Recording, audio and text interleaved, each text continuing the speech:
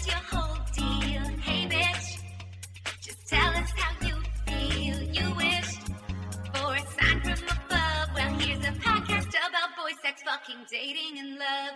Seek treatment if you're boring as fuck. Seek treatment if you're unlucky in love. Seek treatment if you just can't take a hint. Well, seek treatment with Kat and Pat. Hey. It's Kat. And Pat. And this is Seek Treatment. Seek Treatment, a podcast about boys, sex, fucking dating and love. when I thought you were going to say love with me. I wasn't going to and didn't.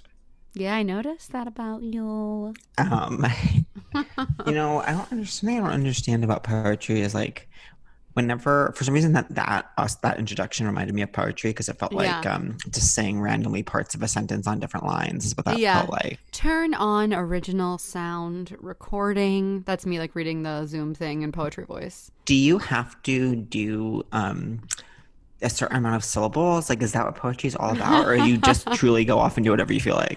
You literally do whatever you feel like, and then some people agree that it's like academic and some people agree that it's bad, and then no one really knows. Yeah. But I think mine's the romantics good, thought that, the romantics, like Wordsworth, actually thought that poetry was a spontaneous overflow of emotion.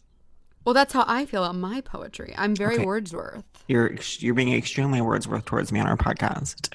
Yeah, you know the Taylor Swift song where she goes, "Tell me my words worth." I'm like, oh, car, take me to the lakes where all the poets went to die. I don't belong. You know the song where she's like, "You're a cheer captain and I'm in the bleachers." Yeah, I know that one too.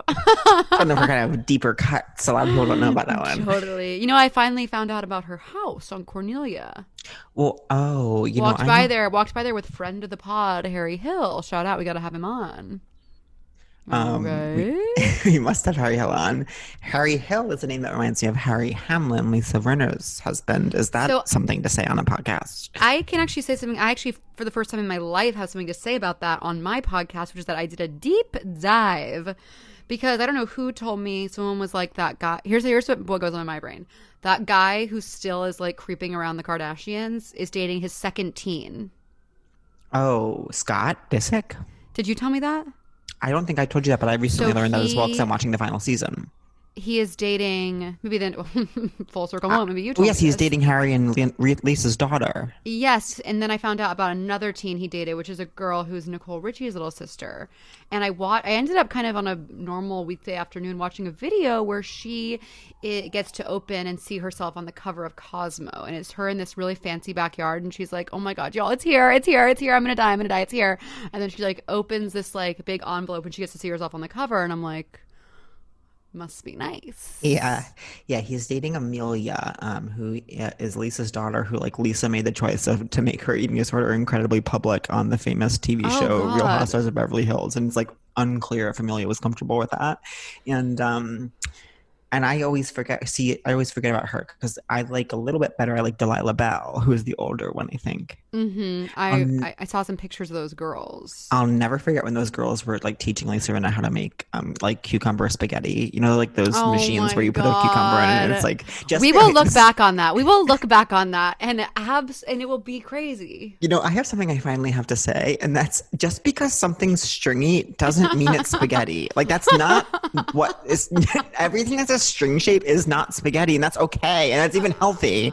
I know. I'm so sick and tired of being told to eat vegetable shaped. Wait, I'm sorry.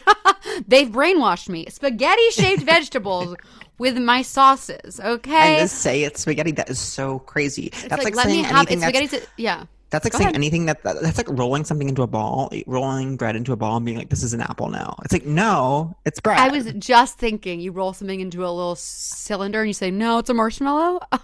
Interesting to go cylinder with marshmallow. I wouldn't have thought that's yeah, what your the shape example was a lot better. Well, I was going to say ball, but we already did that. We already tackled the shape of ball.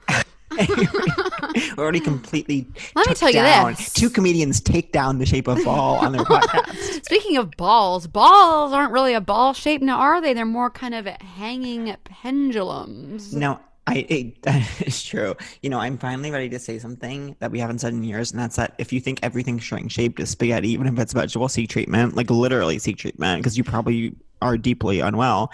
And my other thing to seek treatment about, wait, what did you just say again? It was I was actually deciding that actually some balls are really kind of sucked up there and they look more like balls. Oh, like, are you talking about testicles? Yeah, but then, I had the idea, if you're gonna call it spaghetti, it's not even that. It's like pretending it's as good as spaghetti is offensive to me. Don't pretend that that's good. Doing. That's what Delilah and Amelia were doing. It's like it's like have pasta, experience your life. Experience that. Someone told me that the only way your brain can get any energy is from carbs. And so everyone who says that you shouldn't eat carbs, well, that's why their brain doesn't have any energy. Well, you know what? I think we should have a spin-off show called Experience That. Just what we need, like a second podcast, or that's essentially I don't know. Based on a catchphrase that we will stop saying after 2 weeks. I just feel like there's some part of our narrative, like at some point, I had the idea in my head that someone in their right mind would come along and kind of put us on TV. And while that's yet to happen, whenever we do, we'll get to say, yeah, this is called Experience That. Experience That.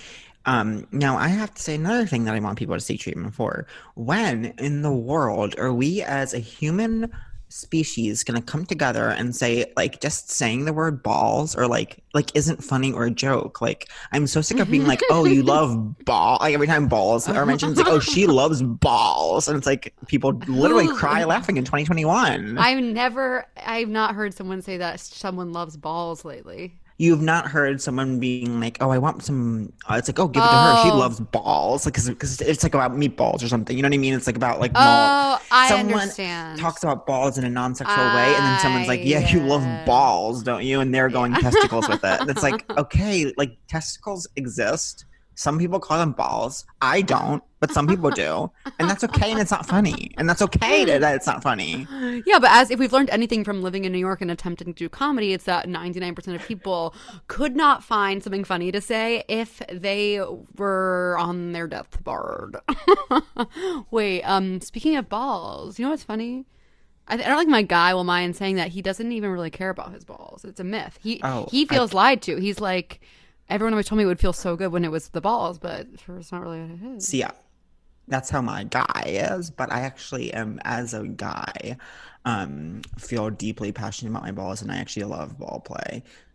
Oh, and what do you like people to do to your balls? And even when I jerk and I'm watching porn, but I'm not ready to come yet, I want to do a few more videos first. I'll just kind of like stroke my balls. Oh, that's fun. That's nice. Yeah. Oh, wait, can I tell you before we have our guest is in the waiting room, but before we let him in, can I tell you one of the things I got for Bri for his 30th? You're going to love this. It's very like... anal bead. No, it's very like sex columnist. I went to the... You know what? I have to say this. I went to the Pleasure Chest.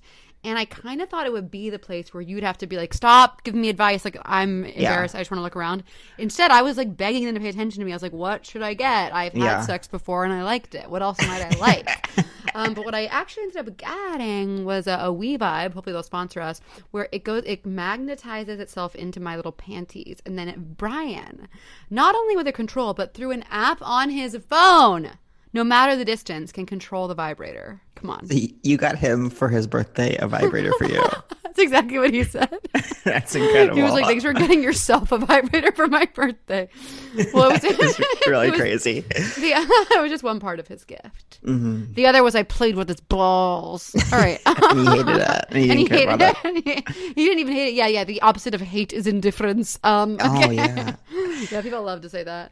We have such a fab guest today. And put your ears open for Clark Moore. Hi. Wait, now to have a guest on my podcast who I actually saw on the big screen for what I silver wasn't sure screen. Was a date, and a rare occurrence actually turned out to be a date, is really thrilling. Wow. You saw it in the theater, not on a airplane. I did not see it on an airplane. I saw it in the airplane, and the guy next to me turns out to be my date.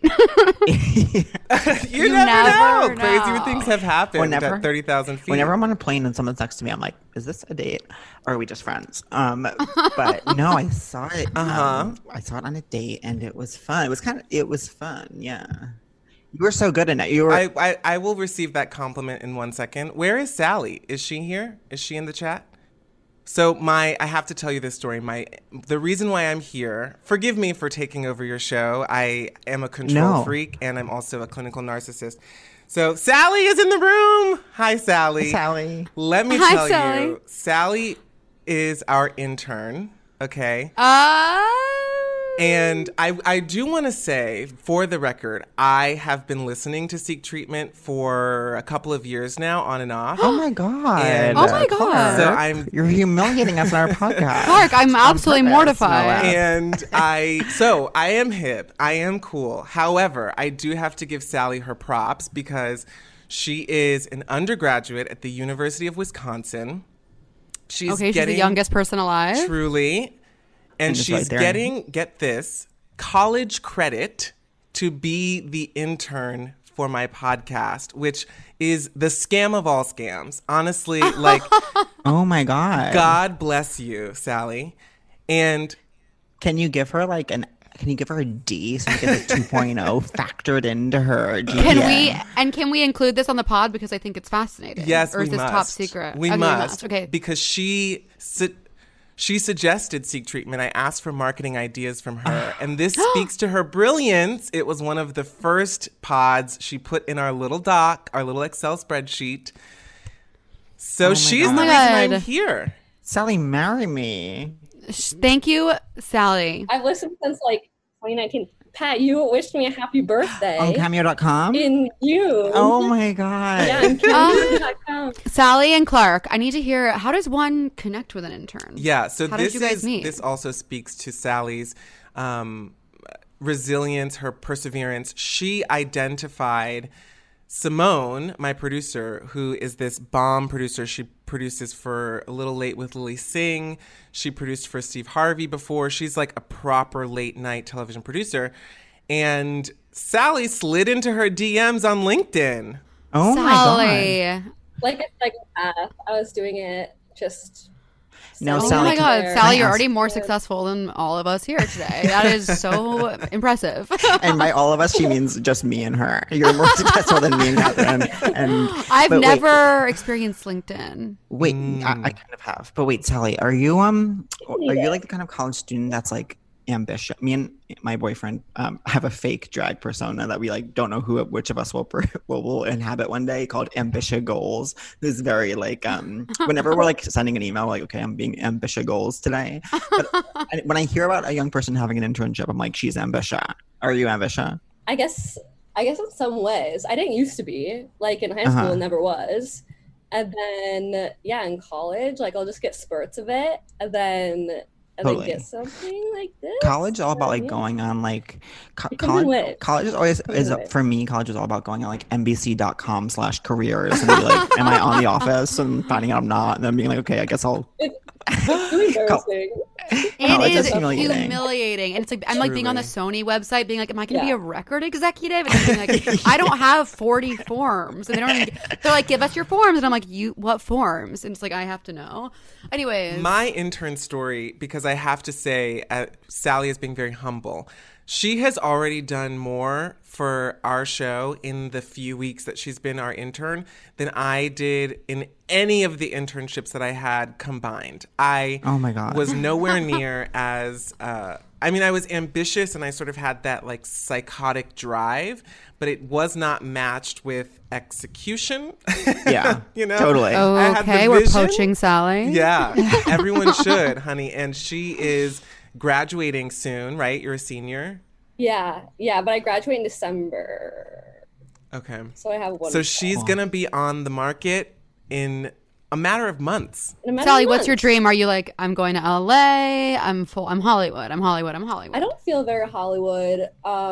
I spent the semester in New York, and I saw you because this is I'm just really just pulling out these. Okay, where was I? Because I've been quarantining. Sally. Yeah, actually, I didn't see you in quarantine, but I saw you in 2019 when I started actually listening to the pod, and I was working for Full Frontal with Samantha Bee, and you came to Christmas on Ice, and you were wearing a beret. And my friend Tessa, who's another intern, came, and she said, I started wearing a beret because Catherine started wearing a beret. Oh my God. I looked at her and I said, I like your beret. I was like, That's huge. It's Sally, very Mean Girls. You just made my day. That was about 40 years ago. I was so young then. Yeah, you retired berets for yourself. That was one of my first dates with my now lover. Mm. So full circle, kind of one of Pat's first dates was seeing Love Simon. One of mine was showing you what a beret looks like on my head. Yeah. The point is, Clark, you're here. I'm We're here. so happy to have you. I'm We're so so happy to be honored to have you on the pod. What's going on with you? So first of all, your home looks gorgeous. I love this big painting behind you. Thank you. That is actually the first piece of art that I ever bought in my life. It is a piece from my friend's senior thesis. Shout out to Andrew Purpura. It is, as you can tell, in the abstract expressionist space. There's a little bit of impressionism going on there as well. But it's Monhegan Island in Maine is the view. It's sort of a beach view. It's so gorge. Wait, I was that's the seeing, art, like, or that's where you are? That is the art. I wish I was Okay. on Monhegan Island in Maine, and I would say emotionally I identify as a person who is on Monhegan Island in Maine. There we go. But I am actually in the deepest pit of hell, which you might call Los Angeles. Oh Wow. my god. Can I ask where in? Yes, of Even course. though I don't know. I am right on the border of Mar Vista and Venice. So I'm a West Side girl. Okay, what? I don't know any places in So have you? Italy that I But you've been in LA forever. I have been in LA for 8 years full time, 10 years off and on. So it does Wow. feel like forever. Wow, but aren't you're also? Can I and only answer if you feel comfortable? You're a young person as well, no? I am young, yes. on a scale of Sally to Me, old. and it's gonna tell you me. How young do you feel? I'm probably closer to y'all than you think. I actually just celebrated a birthday 2 weeks ago. Oh, happy birthday! Thank birthday. you. I turned over 18 to play high school on TV, and it was great. I feel good about it. I feel, Fab. like I've sort of leveled up a bit. I would say, though, my soul is quite old. I'm like Really? 60s, 70s, maybe. I mean, you can see my library over here. I'm reading all the time. I do not like to go out. I ordered dinner the other day, and I was like, I was texting a friend, and I was like, oh my God, I just got Takaya. I just got delivery on the way for dinner. And he texted back, Clark, it's 4:30. And I That's was like, heaven, though. don't judge me. I'm hungry. I'm going to eat when I eat. I'm not leaving my house, you know? When it comes to meals, it's like, yeah, eat anytime you want. And it's like, we can call them different things. Like, this can be called dinner, I guess, but it's like completely arbitrary. And language is so crazy that way. Wow, that is really interesting. I love an early dinner. I used to be told I could play high school. I used to be told that until probably 8 months ago. And what happened was 8 months ago, I got 18 trillion crow's feet, which I'm actually fine with because I think they can be really hot. But what happened, I forgot, I'm sure, I was going to say, I don't know if I've told this story on the podcast, but I'm actually sure I have because it's the only thing I ever talk about. But famously, I think I told in the most recent episode, but I posted a picture of me from Search Party and someone I'm playing. yeah. I'm supposed to be playing a twink in the episode, so like kind of younger than I actually am. And someone from the screen grab I posted without context commented and said, "Wow, that aging makeup they used is so realistic." As though I was playing like a 70-year-old, and they like made me up, and I was like, "No, that is actually me playing young." And if anything, they made me up to look younger. And so I wish you the best, and thank you for supporting. But here's the thing, and this is the thing that I say to myself every single day when I have an identity crisis about it. It's all relative, and you in that scene, they did you dirty by putting you in a trailer, first of all. Totally. And you know, there was no like help for you. There was no help. I was calling for help. Left and right, where is the youth? And they were like, what if we put this hat on you? What if we put you in these muted tones and this dark Totally. background Totally. next to our main cast who is probably, you know, similar age to you? It's all relative. This is what the casting director is telling me. If you are standing next to a bunch of 30-year-olds and we're all 30, then we say we're 18, then the audience is like, great, we're 18. That's so true. And actually, funnily enough, a friend of mine who, because I think about this a lot. It's a complex that I've now developed, being a person who's not in high school, playing high school. Yeah. I think about it all the time, and I'm obsessed with it, and I'm like frantically rolling my face with my jade roller every 5 minutes. But a friend of mine who works in tech, she does VC, like watches television in the background. You know, she's not studying frame by frame like we all are. She texted me, "I love this new show, Pen 15." And I was like, "Yeah, it's so good, right?" And she was like, "Where did they find these 13-year-olds to play these girls?" I'm not even kidding. She literally thought Maya and Anna were 13. Though we joke and we laugh, but Catherine, if you'll remember, I watched the pilot of Pen 15 with you, and I didn't know anything about it. And I was like, "Who wrote this show?" And you were like, "The two leads." And I was like, "But there's children." I remember like immediately feeling stupid and like trying to play it off like I was kidding, but I don't know if you ever picked up on it, but I thought they were children I know, as well. I didn't. I don't remember that. And in that way, I am VC. And in that way, I'm tech. In that way. And a fantastic actor. You fooled her. Yeah, absolutely. I had no idea. Oh, yes, that's true. That's true. Yeah, I'm giving you your flowers, Pat. I guess I'm good at my craft after all. And sometimes it takes being wrong about Maya and Anna's age to learn that you're an incredible actor. And that is my story in this industry. And that's my gift to you. Thank you. Wait, what's your pod going to be? So my podcast is called Soul Bomb by Clark Moore. And it's all about healing and identity. It's sort of, I would say the elevator pitch is Millennial Super Soul Sunday. So cool. Oh my God. I love Super Soul Sunday. Right? We live for it, but also so there's Oprah having done what she's done for so long and being so good at it. It's also a little inside baseball sometimes. And I think when you, oh my God, did I just speak ill about Mother O? That was not my intention. No, I don't think so at all. You spoke ill on us, if anything, for not fully knowing her entire Okay, Oprah. good. Well, I agree, Clark, that I think there has been a tonal shift in some of Oprah's work, but I don't think it's a bad thing. I think it's like the next phase of Oprah. Like I'm speaking about, obviously, the interview, as we'll call it. Yes, which, by the way, we did an hour and a half on, which is not my show. My show is like interview based. It's very biographical. It's like personal histories.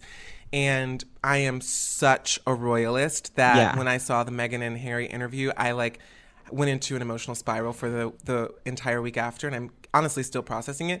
And so we did an hour and a half flash episode just breaking down we had a friend of mine who's a royal correspondent. Oh my God. Talked about we got into it. So what was the takeaway for you personally? We all three had different takeaways. Me, the correspondent, and Simone. I would say mine is probably the most reverent take. I am very much. I want everyone to be happy. I want everyone to feel. You know what I mean? Yeah. I'm like the opposite of this like sensationalist culture and like cancel and drag her. I'm like, let's be happy and let's heal. Yeah. I really saw. God, I did not intend to come on here and do 10 minutes about Meghan and Harry, but no, we didn't really touch on it. I will say my feelings are I originally felt like when Meghan and Harry, when that whole thing was starting, I was like, what an opportunity here for the royal family to connect with, as Meghan said, 70% of the Commonwealth who's non-white, all these people who don't look like them, who have a relationship with them because of their position in the Commonwealth, but don't, what's their connection to British royalty? It feels very far away. And I felt like Meghan and Harry brought it to us. It made it accessible. It made it exciting. And then when they were the Fab Four with William and Kate, it was just like, it was hot. Honestly, it was hot. It was hot. And I was like, it was hot. My king, it made me really excited for William, I'm actually also going to take this opportunity to invite my mother, who I know is listening to this podcast now that it's airing. I'm going to go ahead and invite you to leave the chat, Mom. I'm not going to say anything crazy, I promise, but I definitely don't want you hearing what Clark's mom, you're not welcome here, and you need to get out. You're not welcome here, Clark's mom. Get Go. out. Go.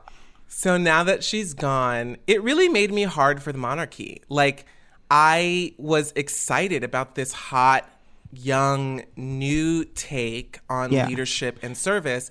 And so then to see how it turned so quickly against her because of racism and sex, you know, like all of those things, was just so sad. And it also, to finish out this monologue, it mimicked so much of my personal experiences being Black in the workplace and experiencing, like, I have so much to offer, I have so much to bring here, but because the people who are in power are so small-minded and so short-sighted, they can't even imagine the ways in which I can contribute here, and so they're keeping me over in this tiny little corner and misusing me, mistreating me. You know, a lot of that obviously is projection, but I think it mimics a lot of people's experiences. And so that was part of the, you know, the charge for me watching it, at least. Yeah, totally. And I know what you mean about it feeling really hot when it was like the 4. And it felt like to me as a 32-year-old gay man in America, it felt like I was like, okay, it's the OC at this point. Like when there's 2 guys dating 2 girls, it's the OC. And so that was really exciting. And but yeah, I think that like, and my mom is someone too who like really has always from like childhood had this kind of like relationship that I think some boomer Americans have with the royal family, where it's like kind of part of the appeal, I think, is that it isn't accessible. And it's like these people live these lives, and it's almost how we are with the Kardashians. But that was, but it's like the part of the fun is that I can never have that or something. And they're like these kind of untouchables. But it was so interesting to hear Meghan's take, especially for her to be like, I grew up in LA, like I know celebrities, like this is not celebrity, like this is something else. Like that was so interesting to me. Yeah. But what I was going to say about Oprah in that interview is like her tone is like I don't know if I word this correctly, like more laid back, like kind of like chiller, like she's not so stressed about she knows exactly what she's doing. She's like, here, she's like, here you are, palm of hand vibes. And you always have with her, but especially then you just feel so taken care of, because you're like, oh, this is like a really high stakes, it feels, interview, and she is not worried it's gonna go left. Like she's just like knows it's fine, like she can do it, and she's in control. Yeah. And that's the feeling that like I never have in my life. Yeah, and so to see that, I mean, as you said about aspiration, I think it's important to have people in our lives who live a version of life that maybe we'll never actually reach, but that we can work towards, you know, someone who's, and I think it's important for us to choose who those people are. Yeah. Consciously and wisely. I love that you bring up the Kardashians as an example. Because, you know, we're all sort of like trying to be better people, or I don't know that we all are, but many of us are. And it's nice to have something to point to. I mean, for me, my relationship with the royal family is similar to what you were saying, Pat. We grew up watching the Christmas address every year of the Queen. It's like part of my relationship with my grandmother. It's part of my relationship with Christmas in general. They've always just kind of like been in the background and this really stable force, which is nice, especially in chaotic, you know, like these chaotic times. And for them to be expressly apolitical, you know, to be like, I don't care. As she said, you either voted for Brexit or you voted to remain. I am the queen of everyone. You know, I love you all. We're all part of this country. As you try to divide us, here I am in the middle, holding it together. Totally. And I think that's admirable. I also think it's like we grow up like, you know, obviously in a place where there's not like a quick king and queen, and like our kind of first impressions. Wait, what? I like take my crown off. I'm like, okay. News to me. Our like first impressions is all like cartoon and like Disney adjacent. And so like growing, like when you're little hearing about those things, I do think you like really romanticize it a bit in a way like that feels magical. Not that I've never cared that much. I've always been like interested by like things like the order of succession are always interesting to me because I really like numbers, and I'm like I'm obsessed with like different people dying and it going to someone random. Like, that's so fun to me. But I'm obsessed with different people dying. And I remember being in New Jersey, my mom like was shaking me awake and like bring me downstairs to watch like Princess Anna's funeral. And I was like, I don't know who this lady is. Oh my God. Sure. My mom, I grew up with, my mom's relationship with the royal family is the same as it is to the feature film Titanic. And Clark, famously, our moms don't care about Titanic. She does not care about the song My Heart Will Go On. Yeah. And whenever that would come up or the royal family would come up, she'd be like, ugh, no, it's not real. And I was like, and she does the same thing with Valentine's Day. She's like, it's not real. I'm like, what? If Valentine's Day isn't real, then what is real? Right. I say that with love towards my mother, who is, absolutely, I'm obsessed with her. She's the best. But I never really knew about it, even though I am horny for England. Say it with me. Are you an Anglophile? Absolute. I cannot. And I'm not an Anglophile. I can't. The long distance romances, I mean, they've taken their toll on me. They're just, I think I'm done with it, but it was very fun for a while. The chapter is closed. The book is, it's a been too hardcover exhausting. book. Oh, It has hardcover. been. Are you guys watching? Come on, in my fantasy, I'm the book of my life is a hardcover. I'm not going to sell myself short. I think it's important to visualize that. Yeah, be specific. Hey, it's us. hi, how are you?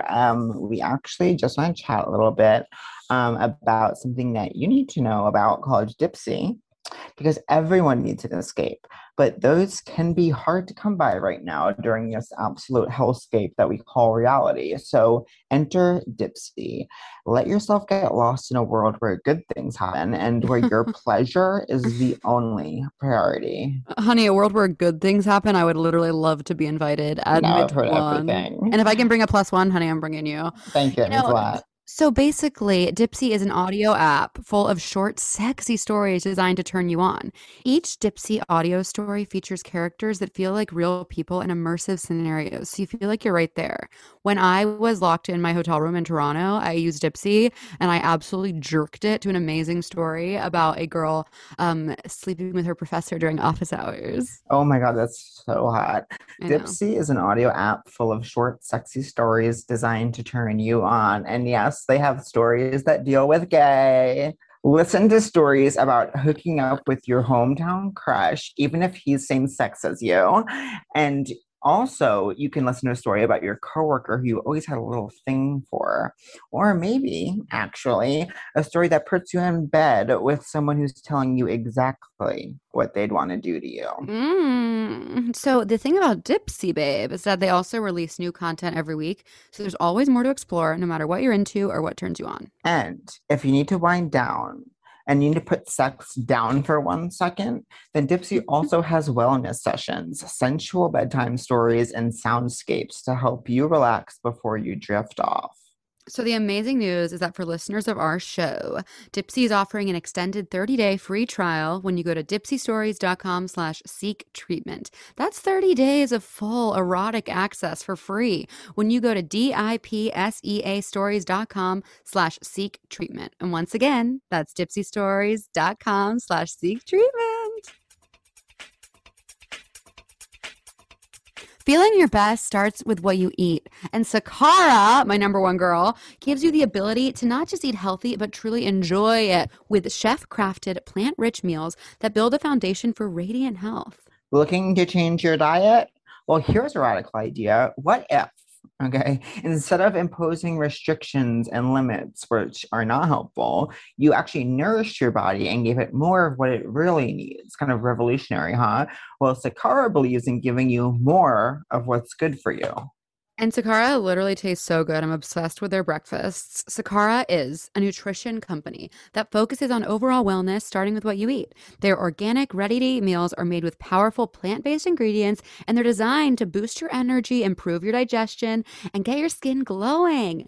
The menu of creative, chef-crafted, ready-to-eat breakfasts, lunches, and dinners changes weekly, so babe, you're never going to get bored. And a bonus, it's delivered fresh to your door anywhere in the U.S. Along with delicious plant-rich meals, Sakara also offers daily wellness essentials like supplements and herbal teas to support your nutrition. Experience the transformative power of plants with their best-selling Metabolism Super Powder made with organic raw cacao. It works to boost boost energy, eliminate bloating, minimize sugar cravings, and reduce fatigue. One of my oldest friends, fatigue.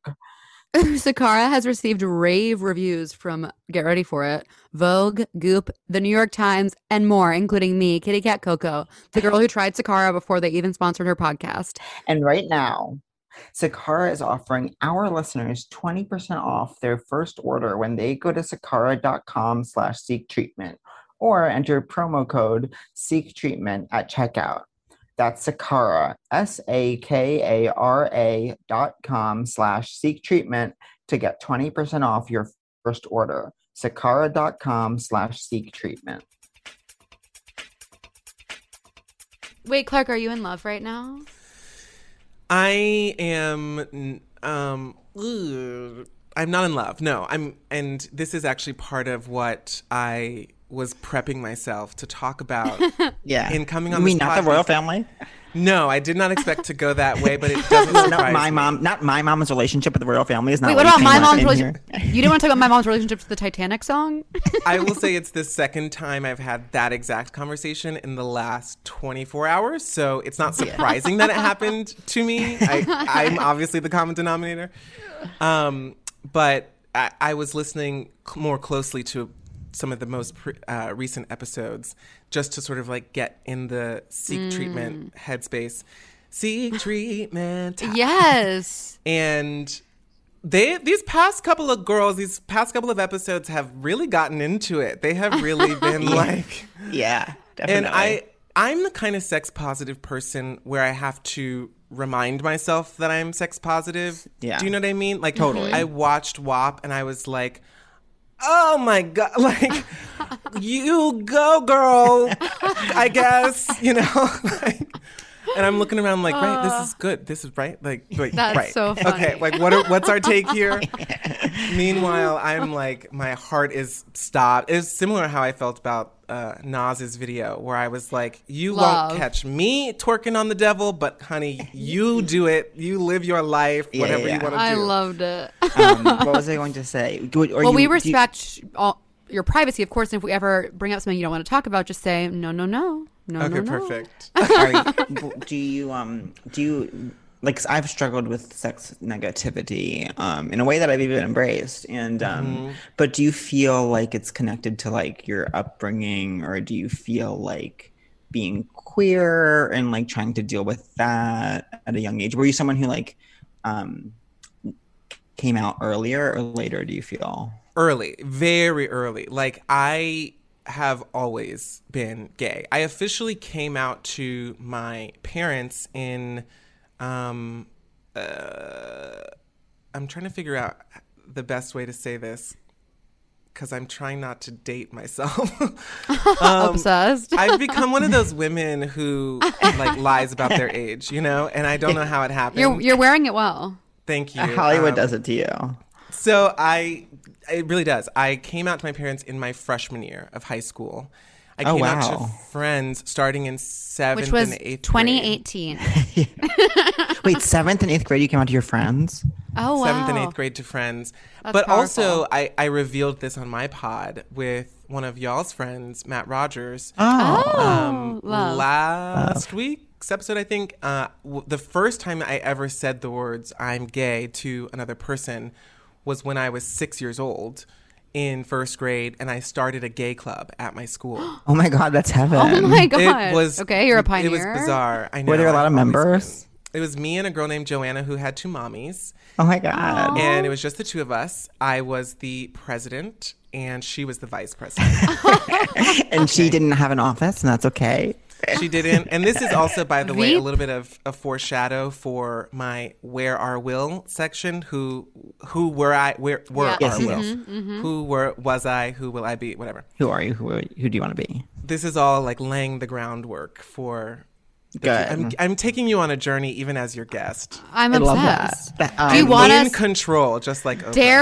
Dare we dive in and ask you who were you? Who wait, are but you first- and wait, who you're do sa- you wanna be? What? But first, we're just talking about like coming out. Right. Oh, I'm sorry. No worries. Pat's I feel Mallory? that, I always hear people like Gen Z, Sally, Gen Z people will always be like, I feel like people don't like really come out anymore. Like, you don't even really need to. It's more laid back. It's like date who you want. And I'm kind of like, can we have nothing fun anymore? Like, coming out is like one of the main dramatic things you can do. And if we're gonna take that, then what's the point of even being gay if you're like not gonna have to like give a tearful speech to your loved ones at some point?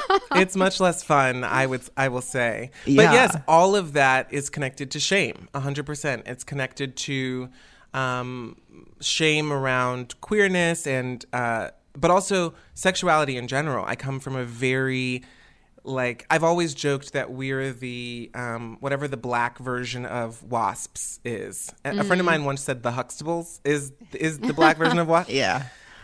It's like Southern Protestant repression. And a lot of the conversations that I had with my mom growing up was sort of, especially once I came out, I was like, why are you so homophobic? Why are you so afraid of gay sex? And she was like, oh, no, honey, it's not gay sex that I don't like. It's all sex. Yeah. And I was like, oh, okay, this is a completely different issue altogether. Like, she wouldn't let me go see Brokeback Mountain. And I was like, you're homophobic. And she was like, no, babe, I don't like to watch people have sex on screen. It makes me really uncomfortable. Yeah. And I'm so like all of this is connected to that. Totally. I'm impressed My she mom was would even not able to say that because my parents are the same way, but they wouldn't say that. They would just be like, "Oh, I'm busy." Okay, my parents are British now. Oh, I'm busy. Yeah, even Kat, I love your British accent. You did it on a recent episode, and it was Oh. so good. First of all, I'm so flattered that you actually listen to our podcast because it's very kind. A lot of times I'll do a pod and be like, "What's happening?" Well, I have to say, just while we're in this space, I'm sorry, Pat. While we're in this space about the pod, I had sort of a shifting relationship with it because at first, and this is truly a journey, at first, the first time I listened to it, I think I was introduced through Las Culturistas maybe. I think there was a crossover that happened. Yeah. Absolutely. And that was in the time of my life where I'm really foreshadowing. Okay. That was in the time of my life where I was much more regimented and I was working in tech. I was sort of like 9 to 5 girl, listening to my podcasts on my commute, like the yuppie that I pretended to be. And the lack of direction really made me uncomfortable at that time. Just as you were saying about feeling like Oprah's in control, I was listening to it and I was like, "Where are we go? I don't know. Where are we? It's really So in that way, we're the opposite of Oprah, in that we're so out of control. However, once the pandemic hit and all of my social interaction disappeared, the very thing that made me uncomfortable about your show at the beginning became the saving grace, because now it was like, there doesn't have to be a path. There doesn't have to be a plan. We're just in this together. Go listen to your friends Kat and Pat talk to you for an hour while you walk your doodle around Mar Vista. Mm-hmm. And that's what we were trying to do all along.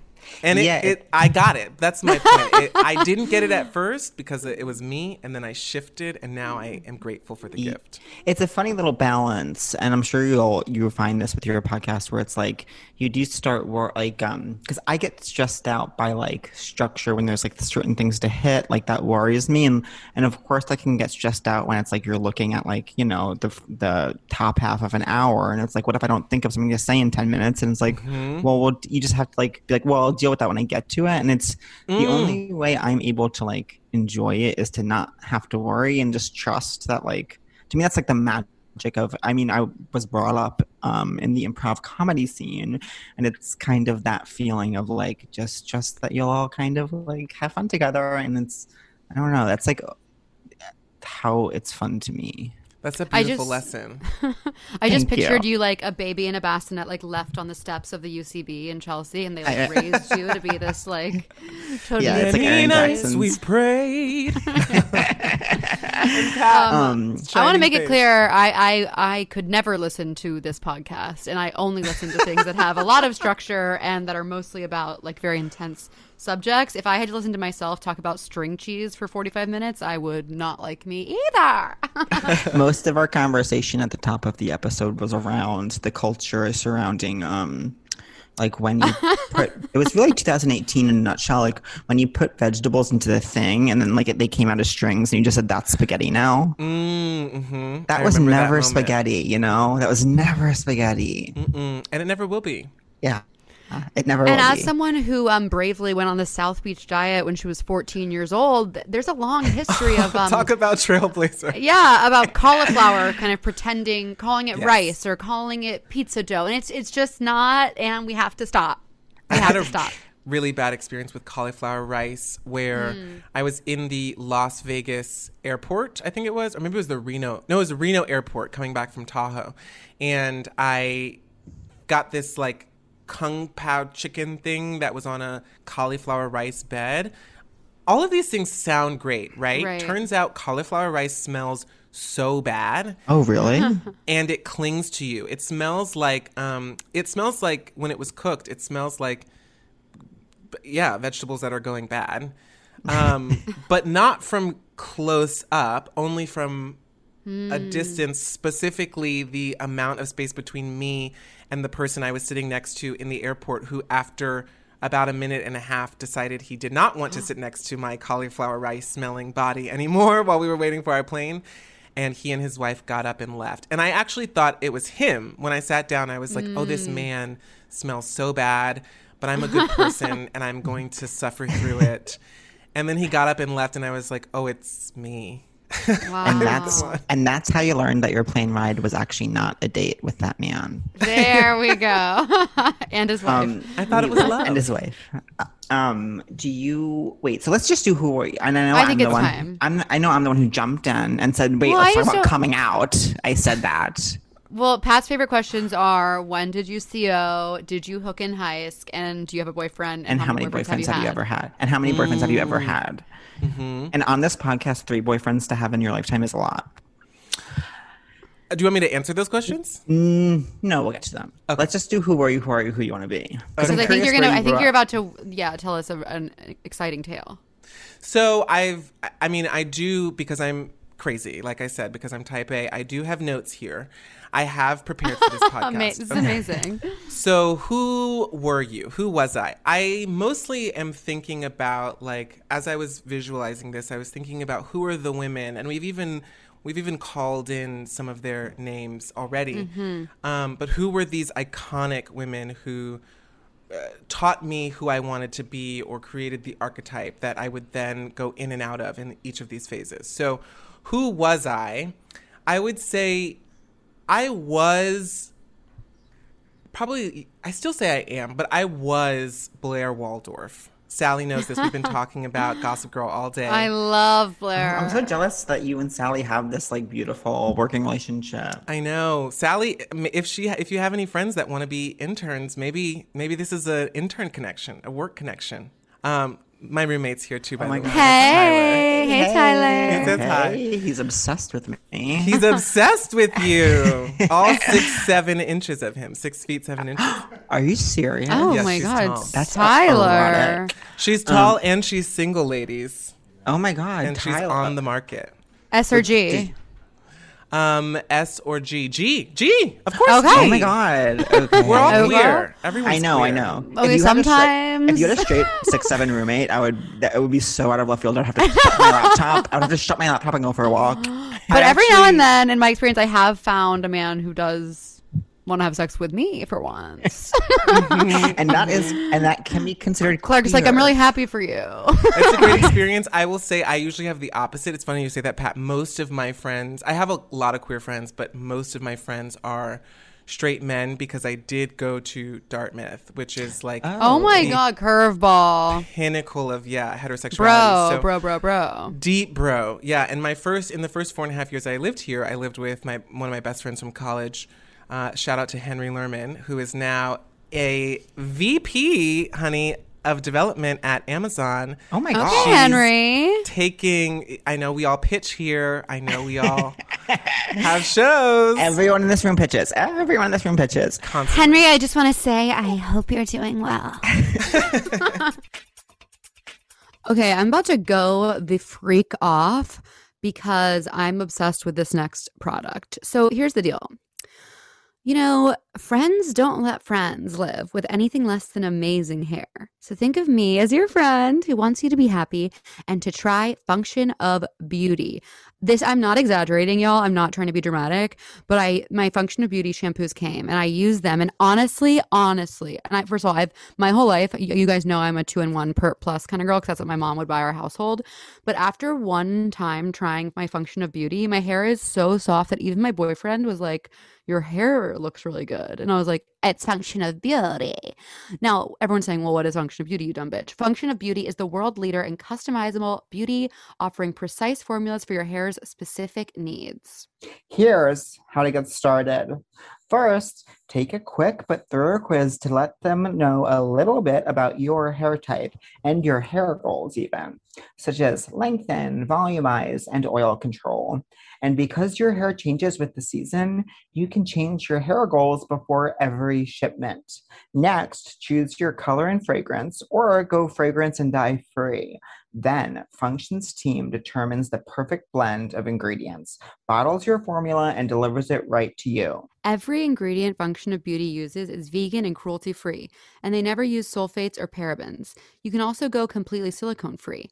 There are over 54 trillion possible formulations, and Function of Beauty has over this happened last time, and Function of Beauty has over 50,000 real 5-star reviews. And Function of Beauty offers completely personalized formulas for body and skincare as well, so you can customize your beauty routine from hair to toe. So promise me that you will never buy off the shelf just to be disappointed ever again, sweetheart. Go to functionofbeauty.com/seektreatment to take your quiz and save 20% on your first order. That applies to their full range of customized hair, skin, and body products. Go to functionofbeauty.com/seektreatment to let them know we sent you and to get 20% off your order. functionofbeauty.com/seektreatment. And that's that. And that's all she wrote. But anyways, I'm sorry, you were Blair Waldorf. And what happened next? And I would say a little bit also of like maybe like a Tracy Flick Moon. Wow. I could totally see those two that women. That makes sense. Yeah. Right? But also, I think it's important to note that there was quite a bit of a Regina, to stay in this astrology metaphor, Regina George rising. You know? Oh, wow. What an interesting combination. Mm-hmm. Yeah, I sort of really took Mean Girls to heart and became what I think could only be described as a bully. The thing is, the reason why I'm okay saying it is because the people who I was bullying, I think mostly thought it was a bit and didn't take it seriously. Like they mostly just laughed at me when I said mean things. So you kind of reverse bullied yourself. Apparently, that's the statement. Yeah, that tracks. That's crazy. What made you want to be a bully besides Regina's performance? It just looked so fun. Yeah. Yeah. It does look fun. There is something. And that shout out to Rachel McAdams for her portrayal of that queen. But it just was like, who wants to be anyone other than Regina George? In totally. That movie? Yeah, I don't know if it's a gay thing too either, or if it's everyone thing, but there is something growing up where it's like, as a gay boy, you see like a mean girl and it's like, that's incredible. Like that's obviously the final form. That's like what I want to be. Like that's amazing. Yes. Top to bottom. Top to bottom. So thank you to Rachel McAdams for making bullying look so fun. God bless. Okay, so do I now go to Who Am I? No. We're not nearly done because I'm just so fascinated that I didn't know you were tech adjacent and that you were deeply in the tech world. I figured that because I was introduced to you by the movie Love Simon, so I figured you were like always kind of an actor through and through. Often when someone's in a movie, they didn't walk into your tech job and say it's got to be you. I was standing on the corner of Hollywood and Vine, and someone pulled up in a car and said, "Are you an actor?" Yes. That kid's got X Factor. Like in Dartmouth, were you like, did you pursue any kind of like, did you do comedy or writing or acting or? Yeah. So my acting journey is it's basically, I started when I was a child. I sort of have, not only do I have a tech background that I'm shocking you with, I also have a period of my life where I was a child actor. I can't say child star, which I think is a really important distinction. Yeah. I was a child actor, which means like, those of us who have the lived experience of acting now, that's what it was. Like wanting things and not getting them, like going to many, many callbacks and being told you're amazing and perfect and beautiful, and then losing it to the same guy that you've lost every other thing to. That was the majority of my childhood. But, I signed with my first agent when I was 7. Oh, wow. My first audition was for the movie Hardball with Keanu Reeves. Do you remember that? I remember that. So People love that movie. They sure did. And as was, the norm in the 90s, the narrative was one of the poor black child, which, I'm sure you aren't making any assumptions about me, but that probably isn't one of the things that comes to mind when you look at me. And I would say if that's the assumption you made, then it is correct. So as I was preparing for this audition, I'm 7 years old, and my mom is like, okay, let's run these lines. And I'm like, great. I go through the scene, and she's like, oh, no, honey, you have to say the words that are on the page. And I'm like, I don't know. Okay. Hey, that's random as fuck. I'm like, I don't know why you're giving me notes. That was rude of her. An actor. Yeah. Hey, your mom is a bully. She taught you how to be. Okay. I learned from her. And so we did it again, and she was like, no, you have to say what's written on the page. And turns out I was going through, and first I was bleeping out all the swear words because I had been taught at that point we do not swear. Cussing is for adults, not for children. And also I was changing the grammar because it was written for these kids from, lower income families and lower income, written by white people who were like, black people speak in Ebonics, right? And I was like, no, black people speak with correct grammar. And so I was changing the sides to be grammatically correct. And my mom was like, no, honey, you can't do that. Needless to say, I did not get the part. It was the first of many. And I think that we can all agree that the movie Hardball suffered for that. Hey. Yes. I certainly believe that. But so tech, the reason why the tech piece came in was because I was here. I've just sort of always, and it's the reason why Dartmouth came in as well. I've always been kind of simultaneously I'm over here doing acting when there's work to be had, when there are roles for queer black people, I'll take them if they're offered. And then when there aren't, I'm not the kind of person who can just sit around and wait endlessly. I'm like, I'm going to go get a college degree from a really good school. I'm going to go, the tech piece was mostly a lot of my friends were going to grad school. Of course, coming out of Dartmouth, everyone works in finance. So they were all going to HBS, and they're now Harvard Business School, and they're now all like... Thank you for knowing I have no idea what HBS is. And they're now all like plus or minus 2 years of like either going in or just coming out. And I was like, I'm not doing that. I'm not going to business school.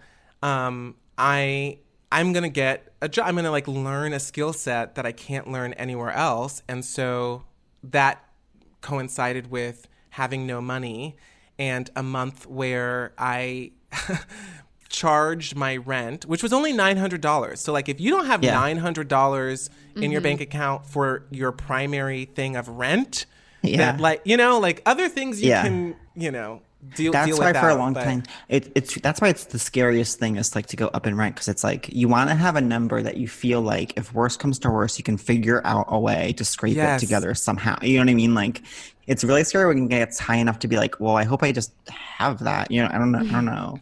And that's so I didn't. I charged it to my mom's credit card through Venmo. Oh my God. God. Thank God she's not listening to this anymore, because then they called her and they were like, did you do this? And she was like, no. And she called me and she was like, did you charge $900 to my credit card? And I was like, no. Oh. How bizarre. So she had to cancel her account. I feel so bad. Anyway. Oh my God. That coincided with a text message from my friend who was like, hey, do you want to work at Snapchat? I have a gig that's like, we're hiring for people. And I was like, no, I don't. But also I need money. And so I worked at Snapchat for 3 years. Wow. So if I were to ask, like, do you know how like Wow. And to me, tech can mean a trillion things. Can you like code? If I were to ask you right now to code. I'm not that side. I'm so like all of tech, I would say, falls into two categories. There's the people who are smart. They're the people who are like actually doing the work, the coding and the back end. They like actually understand what they're doing. And then there's the rest of us who pretend like we know what we're doing and get paid a ton of money and all these amazing benefits. I want to be on that side. Here's the thing. Everyone wants to be on that side and everyone's trying to be on that side. And it's actually a lot harder to get into the cushy. You need, it's actually a lot like entertainment too. You have to present the narrative and they have to believe it. Yeah. And then you have to also be good. I mean, this is why fraud is such an issue throughout our entire generation, but throughout tech especially. You have to like constantly know how to show that you know enough to be worthy of the job description, but that's okay. That's not my expertise. You don't have to know when to step in and when to step out. Yeah. And some people can play that game, and I cannot. I can't either. It also helps if you're straight and white and male, I will say. Yeah. But I'm none of those things, and so my 3 years at Snapchat were a living hell. Which, even though I'm not in control, I'm going to go ahead and transition us into who am I? Yes, I'm sorry. I would say that period of my life was sort of defined by the archetype of Andy Sachs from Devil Wears Prada. Okay. Where I was in this job that I knew I hated and I knew I didn't like, and I also knew wasn't going to be the end point. I knew that I was only there for a period of time. I also knew that it was, quote, the job that a million girls would kill for. And so there was an awareness of that. And I always had that monologue that Nigel gives her, wake up, Six. You're not trying, you're whining. Oh my God. And the thing of like, if you don't want to be here, don't be here. You can quit. Cerulean. It's the cerulean. Also cerulean. Famous part of Yes, the movie, honey. cerulean. The best part. My contribution, screaming the word cerulean. I see. You think this has nothing to do with you. Yeah. You go to your closet. Yeah. And it was sort of, I had to have this come to Jesus, like, grow up, girl moment, where before that everything was very like, I don't want to be an adult and my parents are cutting me off and isn't that crazy? And that experience was like, you are here for a reason. You can choose to be here for as long as you want. I actually shot Love, Simon while I was working there. And oh my God, that's amazing. How did you book? You just were still doing auditions? Full circle moment. The agents, the actual agents had left by this point, but the agency that I signed with when I was 7 was the agency that got me the appointment for Love, Simon. Wow. Because we shot it in Atlanta. And so those were Atlanta agents that I'd had. I booked it as a local hire, and then we shot it over 6 weeks, and my dates were like 2 weeks at the front and 2 weeks at the end. And then there was like a 2-week block in the middle, which was Jennifer Garner's block where they shot her out, and we had to kind of didn't get to meet her, unfortunately, because of that. But for those 6 months, I flew myself back and forth. I literally commuted from Los Angeles to Atlanta every week, twice a week. And that is wild. Yeah, it was 8 that flights is so exhausting. in 6 weeks. It was awful. Yeah, it was really dark. And afterwards you were like, it's time to leave Snapchat behind. I wish I could say that. It was another year before the movie came out. So we shot it in March of 2017. The movie came out in March of 2018. I then left. My last day at Snapchat was June 29th, 2018. So 3 or 4 months after. At that point, I was on a sales role. And so I was like, I am not leaving in the middle of a quarter, honey. I am getting my commission and I am bouncing. Joke's on me, those racists. They literally still owe me $6,000 for my. Are you serious? Are you joking? Snapchat needs to pay my friend Clark. If any of our 30 listeners are at all connected to Snapchat, you need to pay our friend Clark. Hello, where's my money? Evan is literally out here insane. talking about he wrote this LOL letter to everyone the week that George Floyd died about like how we stand with our Black employees. And he was like, talking about how we need reparations and how like billionaires should be taxed and should be funding reparations. And also how he lived in the Black dorm at Stanford and how he studied abroad at South Africa. Okay. Wait, who is this? The Snapchat guy? Evan Spiegel, yeah, the CEO. I don't know him. Everyone was like, huh? Like, what? Why are we talking about reparations? How about you just pay us? Yeah, can you start with paying your employees? The craziest idea. Just the regular amount. Let's start with that, and then we'll look towards more. That's insane. That must be infuriating. Truly. Oh my God. What's also infuriating, by the way, I'm really like dropping bombs on this podcast here. I love it. That's what it's for. But this, I feel like, will relate. You guys will relate. And it actually touches on one of the notes that I made that I wanted to make sure I brought up with you guys. What was also infuriating was that I wrote a 3,500 word piece about this right when the George Floyd stuff was happening. And I shopped it around to 5 outlets, of course, all white editors. Mm-hmm. And they all passed, of course. Brave.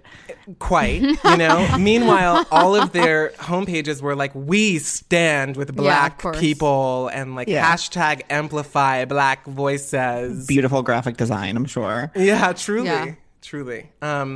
But the reason why I brought that up was because Pat, on a previous episode, and this actually might have been Spawn, LOL, but y'all were talking about your writing practice. And I am curious... Do y'all? I've literally turned this into my podcast, but no, we are so happy to listen and learn and relax. I'm like, oh my God, you're taking care of us. I'm trying. You're being Oprah towards us. You're being Oprah towards us. You're making it very easy. Which honestly, if you watch an Oprah interview, she, even when she's being interviewed, she's in control of where the interview is going. So I'm kind of pulling, and again, I'm and we're the opposite. And even when we are interviewing, we're not in control. So it's kind of like we're kind of the opposite of Oprah, if that makes sense. So do y'all have a writing practice? Are y'all writing every day? You were saying you're taking some Skillshare class, some crazy essay writing class.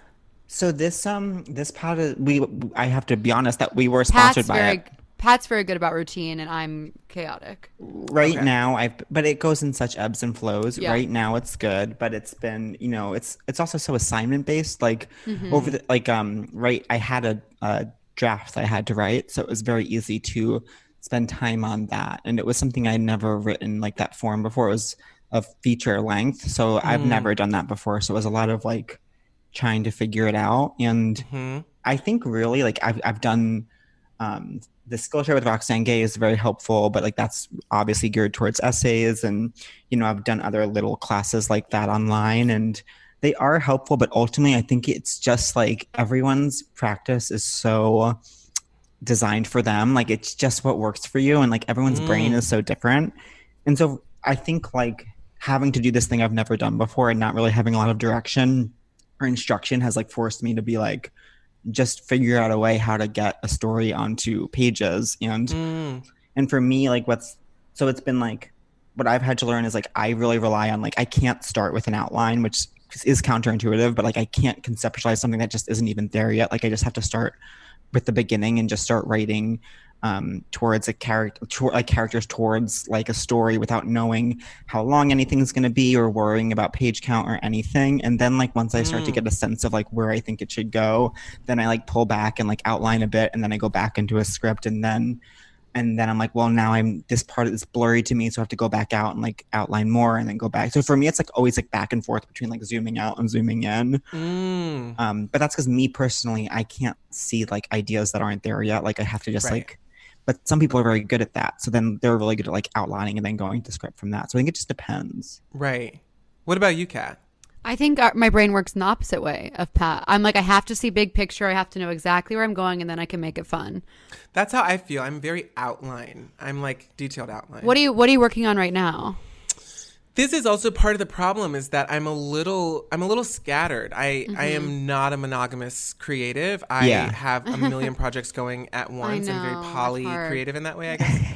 Our first polygas. Groundbreaking. Yes, I'm a poly queen. And I kind of think of it as that's because I need time to sort of figure out what story I want to tell, I guess. Yeah. Like I have the first layer, and then I think about it as like a baking analogy or like a cooking, even though I do neither. But the idea that like the things take their time, you know. Totally. A 3-layer cake is going to take more time than. Again, why would I choose a space that I know nothing about? But, you know, and it's like my point just being if it isn't done, it isn't done. And you can't rush it. It's going to take more time. And so that's why I have a lot of things going at once. I have various scripted shows and features in various stages of development, from like a kernel of an idea all the way to like me hounding people being like, hey, just following up for the 20th time based on that time you told me you loved my show and wanted to buy it but haven't responded yet. Like, do you still love it and want to buy it? And also, like, could you do that soon? And also just, hi, in general, what's going on with you, bitch? Like, I think that's exactly validate what you me, should say. and you're really fucking with my daddy issues. Yeah, I think that is like important because it's also like, for instance, since I finished that little project, like I haven't written since because like that's done. But it's like, I think it's helpful to keep the wheels greased in terms of like, if I'm not writing every day, then I'm writing no days. So like whenever I have to start writing again, it will be a huge effort to like start. Whereas if I could find something to work on in the meantime, like some other project, then it's much easier to always kind of be like in that rhythm than it is to go in and out of it. And I have a rare disease where I have a newsletter that used to come out every Monday, and now it comes out every Tuesday, but usually it comes out on Wednesdays and or Thursdays. But as long as something comes out, but I'm really glad I'm making myself at least try and send it once a week, because it's just like... That's a lot. I never write unless someone says, can you write this essay, you know, then for next week? And then I love it. Then I'm like, I'm a grade A student. I love being told what to do. It's kinky. It's helpful. It's hot. It's now. I'm trying, the ultimate thing here, which is sort of like the underlining thesis of this question, is that I am trying to shift my focus away from the outside in, which is partially LA. It's partially the fact that, you know, every creative conversation starts with like, this show is really hot. What if you made like a queer black version of that? Yeah. And you're like, I don't know what the queer black version of The West Wing is. You know, like I don't know why you said that. Until now. Okay, like, and here's the pitch, and you better buy it. It's I'm so trying frustrating. to shift more to like do the project. You know, follow the creative thing, and if that becomes a novel, then it becomes a novel. If it becomes or even if it just becomes like a funny tweet, like maybe that's what it is. But, you know, like trying not to think I feel like so much of, and this is who was I, but also a little bit of who am I and who I'm trying to transition out of. So much of my thought process about career and work was looking at other people and looking at careers that I admired or work that I admired, and being like, okay, so they had their sitcom, and they had their feature, and then they had their book of essays, and then they had their podcast, and then they had their you know, even and hearing you say that is like making me like literally have a panic attack. Yeah, exactly, because like that's not a way to write, to live your life of like, okay, so what's my book gonna be about? I know everyone who has the life I want to have has a book. So what's my book? Yeah. You know? But a lot of times you see those people's books and they reek of this thing of like, this person did not want to write a book. You know what I mean? Yes. This person had a gun to their head and was told, you need to write a book right now. Because so many celebrities, they think it's a joke throughout the whole book. If they're like, and I don't really want to be writing this, and I'm not good at writing this. And it's like, please, God, do not write it then, because it's hell to read. It really is. Well, for me, it's helpful too, is like just reminding myself, like, the only thing I am in control of is like sitting down in front of a computer or a notebook and like writing, and I am not in control of like what comes out, the quality of it, or like what kind of writing it is, which is obviously really hard to manage when you're being paid to write a specific thing. But you just kind of have to let yourself like just sit down and work and not worry about like what and the other side is that other side of the industry of like a lot of reps and a lot of development people don't always think that way. So it's a lot of like make the queer Black West Wing. It's like, Yeah, it's so outside in. Yeah. And so I will say, who will I be? Who Yeah, would who I do you wanna like be? to be? I do really feel like I am on an upswing right now. I feel like I've said this a bunch of times, so forgive me if people have heard me say this. And I'm speaking mostly to the friends who I text aggressively and mostly don't respond. But every creative career is one that goes in a parabolic motion, right? There's our ups and there are downs.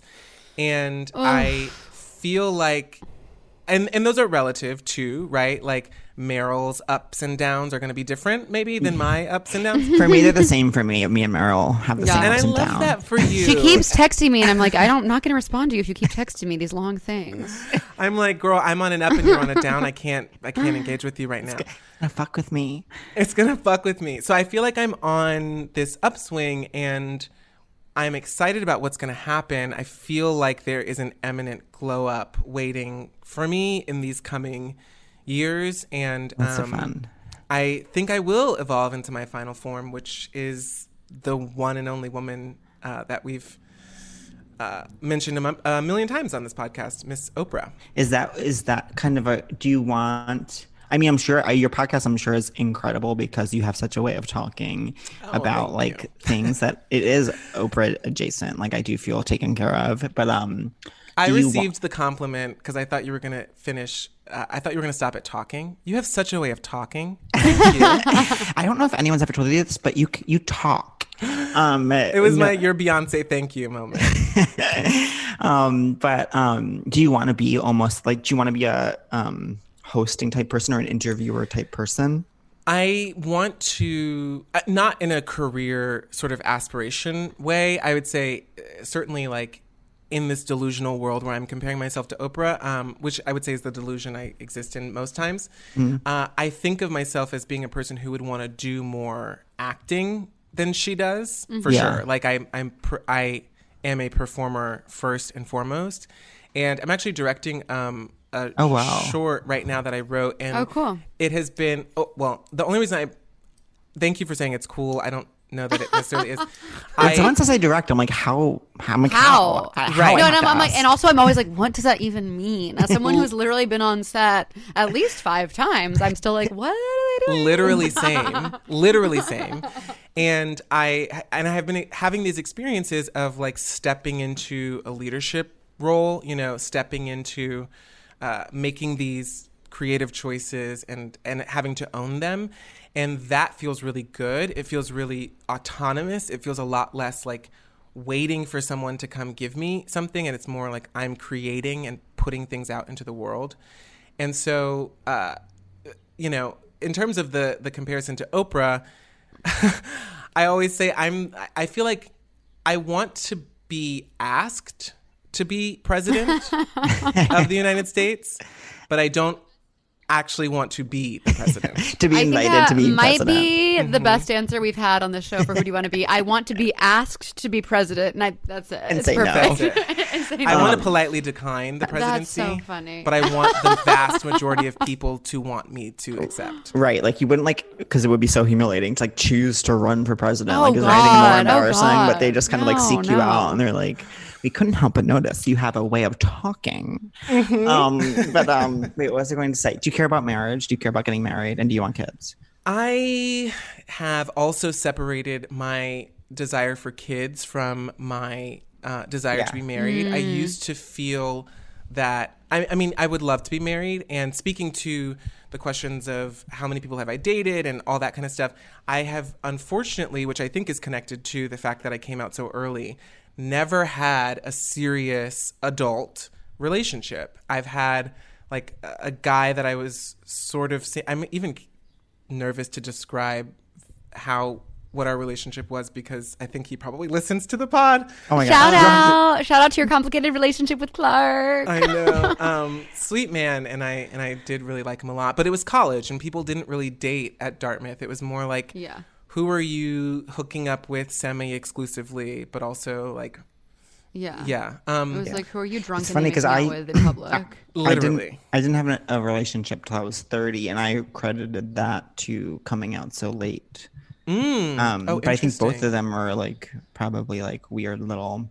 I don't know. Yeah, well, it's sort of, the way I think about it is that in those early days, like the coming out experience is, there are not the actual experience of coming out, but the process that happens afterwards is fairly similar regardless of when it happens. There's this feeling of like the euphoria of this is new, and is this the kind of person that I am? Is that the kind of person? And then you sort of settle into it, and then at some point you kind of forget, like I don't even really identify as gay anymore because I find myself, it's not that I don't identify as gay, it's just that I find myself saying queer more frequently to be more inclusive. And I'm not thinking about my gayness because there's no one in my life reflecting it back to me, So anyway, all that to say, like, I went through that when I was young, and I had all those moments when I was young, and there was no one else sort of to have the like hot sex with when we're figuring it out together. And by now I'm like, we could do that, or we could do nothing, I'm very like, Two amazing options. one is better than the other. The nothing is the better option. So Yeah, totally. I don't know. I want a boyfriend, and I'm here on Seek Treatment. Okay, this is huge. Love. Seeking romance. Oh my god, I Slide want a into the boyfriend, and I'm DMs. here I was on going to Seek say Treatment. slide into Clark's DMs if you're Yeah. liking what you're hearing. People need to be y'all. sliding in. But I think Slide, that's slide. all, whatever. Yeah. I think it's time for Crush of the Week, as crazy as that might sound. Yeah, I think it might be even time for that. Pat, Clark, Sally, Yeah. do you have a Crush of the Week? Yeah, Sally, you're in the mix here. You're in You're, the game. you're fully in the mix. You're a part of our family, Sally. You're part of the Seek Treatment family now. This is so random, but only because I ended up talking about him today in a Say It With Me general meeting. And this is like an evergreen crush of the week, but it's like, why not like create it? It is the person who plays Avery Jackson on, yes, Say It With Me, Grey's Anatomy. Jesse Williams. Yes, Jesse Williams is my Right? crush of the week. He's always been my crush of the week. I've never Gorge. I've never devoted an episode to it, and I have to finally come out and say that yes, he was, and always will be my crush of every week. Can Absolutely. I say one good thing about Los Angeles is obviously celebrity spotting. And I, in 2015, was driving east on Melrose for any LA girls. I was going through the like Beverly Groves, turning into West Hollywood space. And as I pulled up to the light, who was sitting in an Audi with the top down, Audi A4, none other than Jesse Williams.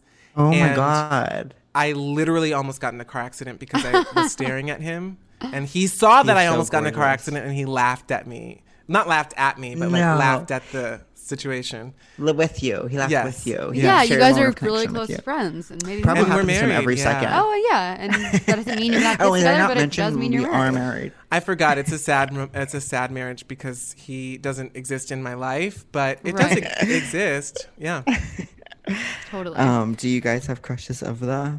This is going to be a little less sexy, but my crush of the week is this amazing dish I made with lentils. Okay, shout out to Red Lentils. It was kind of like a dal situation. It's like some garlic and onions and like cumin and ginger, and it's so good. I'm trying to cook for myself more. I'm trying to take care of myself. It's hard. I don't do that. Me neither, unfortunately. Though Well, I did make myself I an just like undercooked. especially after my boyfriend turned Stay With Me 30 last weekend, and we had like this backyard little Woo! grill hang, and I was just like shoveling hot dogs and packets mad because I'm too obsessed with hot dogs. So You don't, it's I time know for a get little- mad that you're obsessed with hot dogs. I get mad that you talk about hot dogs too much. Okay, How well I just many- did it again. Do you eat in a year, Kat? I mean, more than government probably wants. I was going to say I was told 4 should be our max a year. Really? That is who says who? I mean, you're right. That CDC could be fake news. says I that. don't have a source to cite. Forgive me for spreading Some misinformation. Hollywood exec wants me to have no more than 4 hot dogs a year. Well, they don't know what I'm made of. Snapchat asshole. Yeah, By the water some cooler. fucking 7 foot tall. Yeah. Clark, do you have a crush of Who the? is my crush of the week? I just had one, and my crush of the week is actually Tracy Ellis Ross, because I just got a text message just before signing on here that Pattern Beauty, her company, has the styling cream that I need back in stock. So I am grateful to Tracy. She has the most fantastic wardrobe. Everything she wears, I'm like, that is exactly what I would dream of wearing. Like, it's everything is a statement piece. That's my dream for my wardrobe. I love her. Okay, cool. Do you guys feel hot today? I feel hot. I feel kind of hot. You look gorgeous. Thank you. RN. And are you mad at me? Clark, are you mad at me? I couldn't possibly be. Oh my God, thank God up in heaven. Catherine, are you mad at me? No, I'm. Are you mad at me because you're in a different room than usual? No. Oh no, that's just because Angela's in Rhode Island, so I can do whatever I want. Fuck yeah. The feeling. Wait, Clark, are you mad at me? I'm not mad at you. Just even though I want to eat more than 4 hot dogs a year. In fact, I ate 4 on Saturday. No, I'm not mad at you. I'm worried for you. I'm deeply that's concerned. Perfect. The perfect answer. Sally, how do you feel towards me right now? Come on. Mad or glad? I feel glad. Thank you. Towards you guys. Don't lie. Wait, I'm curious. Okay, Clark, tell our listeners how they can find you, how they can listen to the pod. Give us all the deets. Give us all the goods. I'm at Mr. Clark Moore everywhere. And where's my podcast? On all the what did they say? Wherever you get your We're podcasts. just like, Wherever you get your go look for them. That one. No. Yeah. Wait, I have to ask again. I'm sorry, can you say the name of it one more time? Soul Bomb by Clark Moore. Soul Bomb. Soul Bomb by Clark Moore, produced by intern Sally. And my fantastic Simone. producer, Simone Spira. Great Amazing. memory. Yes, Kat. Well, it's when someone's name is Fab. It's Right? six. I've always wanted to be also called Simone or because something. Simone's having a moment right now. The name Simone. Clark, you Why? watch Drag Race. There's a really good drag queen Oh. on Drag Race called I'm behind. Simone, and she's I don't. absolutely slaying the game. Yeah, I'm unfortunately not a drag race queen. But I do have one I question. used to be Wait, that. I want Wait. credit for you saying to have not watched Drag Race. Yeah, I'm with you there. What happened? didn't What make was the sense. conversion? It just was pandemic, and my boyfriend does drag, and I just kind of watched it. That's a and good then reason. then I liked it, so that's where I am Right. now emotionally. What was Right. your question? Wow. My question is, there is a word in the Seek Treatment podcast theme song that I can never figure out. You wished for a sign from above. It's Hey, bitch, what is your deal? Tell us how you feel. You wish. Here's a podcast about boys fucking dating. And dating and love, seek treatment. treatment. If you're boring as you're fuck, boring seek as fuck. treatment. If You're unlucky in love. unlucky in love. Seek treatment if you just can't take a hint. Take I a think. hint. Okay, Seek it was treatment. unlucky. That was the word. Unlucky in love. I was thinking it was like if you're a. I thought it was 3 syllables. If you're a duckada in love. And That I was works trying to think too. of, what's Remix. the duckada? Yeah. Unlucky in love. Wait, I'm sad that I have to go because we could talk for hours. But Clark, know. we'll have to have you on IRL. Yes, Yes. I would love to come back. Please have me back. Okay, thank you so know. much for doing this, and Thank you for having me. It was so fun, and everyone go listen to Soul Bomb, and thank you to Sally, and live, laugh, love. Bye.